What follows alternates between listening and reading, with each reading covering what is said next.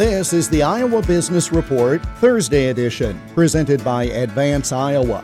If business succession planning is on your mind, consider a worker co-op.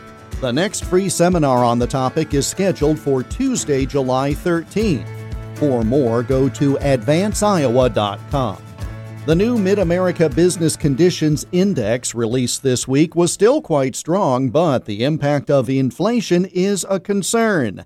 That's according to the survey director, Creighton University economist Dr. Ernie Goss.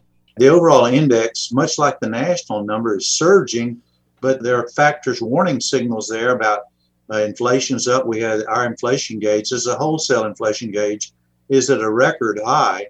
And what we're seeing also is supply bottlenecks. And so we economists tend to focus on sometimes the negatives, and the negatives coming out of it with a lot of inflationary pressures, but also supply bottlenecks and labor shortages. Those would be the real negative things to come out of the overall survey, is because of, on the supply side, you've got this bottlenecks. So the supply restrictions, but you've also got the demand, push in demand because of the $1.9 trillion stimulus package.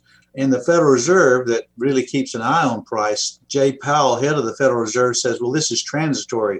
I promise you, when he goes to bed at night, he crosses his fingers saying, please let it be transitory.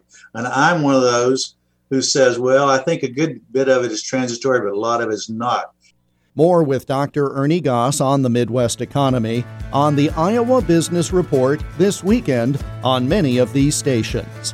The Iowa Business Report is presented by Advance Iowa, online at advanceiowa.com. I'm Jeff Stein for the Iowa Business Report.